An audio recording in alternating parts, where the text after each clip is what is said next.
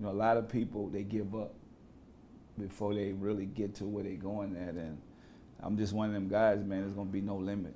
There's going to be no limit. That's all I kept saying. Never said I was poor when I lived in the ghetto. I always say I'm waiting on my money, you know, the check in the mail. Like, I'm not going to use, people don't realize the power of words. Power of words, when you say, you know, I'm broke, I'm done, that's normally what it is, you know.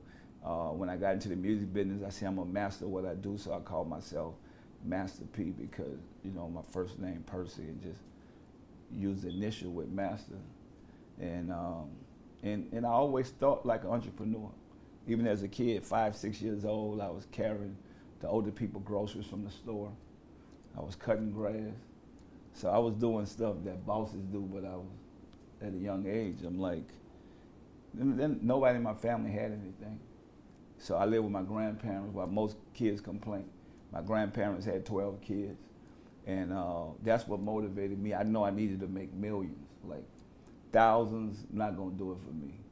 You know, 1 million, not gonna do it for me. I was raised with 14 kids in the house with 2 adults. That was 16 people in a 3-bedroom project. So I never had a bed till I went to college.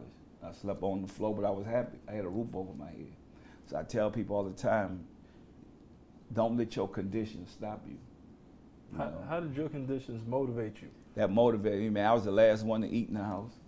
Think about it, if you got 12 other kids before you, you know, most of the time I got the short end of the stick, but I use that as, I can't do nothing but go up from here.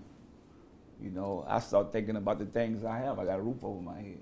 I don't live in a mansion, but I have a roof over my head. I got to be thankful for what I have.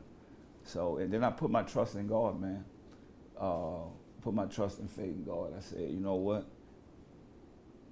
It got to be something better for me. So, you know, in that hard work, saying nobody don't have to give me nothing. I'm going to work for it.